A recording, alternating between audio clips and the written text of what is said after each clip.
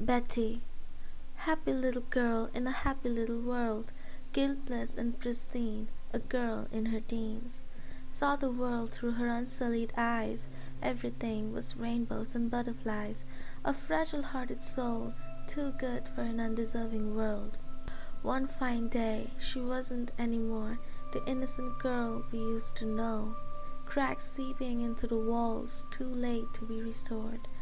Time flew as she grew, realized the perfect little world was but untrue. The walls shattered, all eyes on her, frozen still, the laser gazes burned her skin. You're not good enough, you're unworthy. Handcuffed, she pulled and thrashed, she could not break free.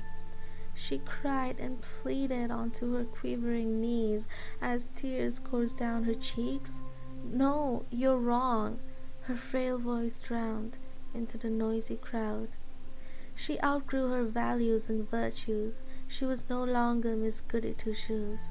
You'd think she'd become a lifeless doll that would any moment break and fall.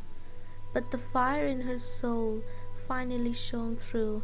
The once dim light now burned bright. Enough was enough.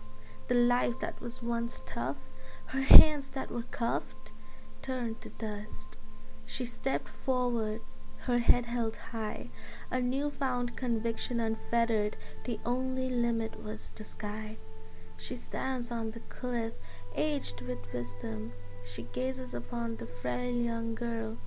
Hold on, oh Betty, she says, for everything is going to be alright.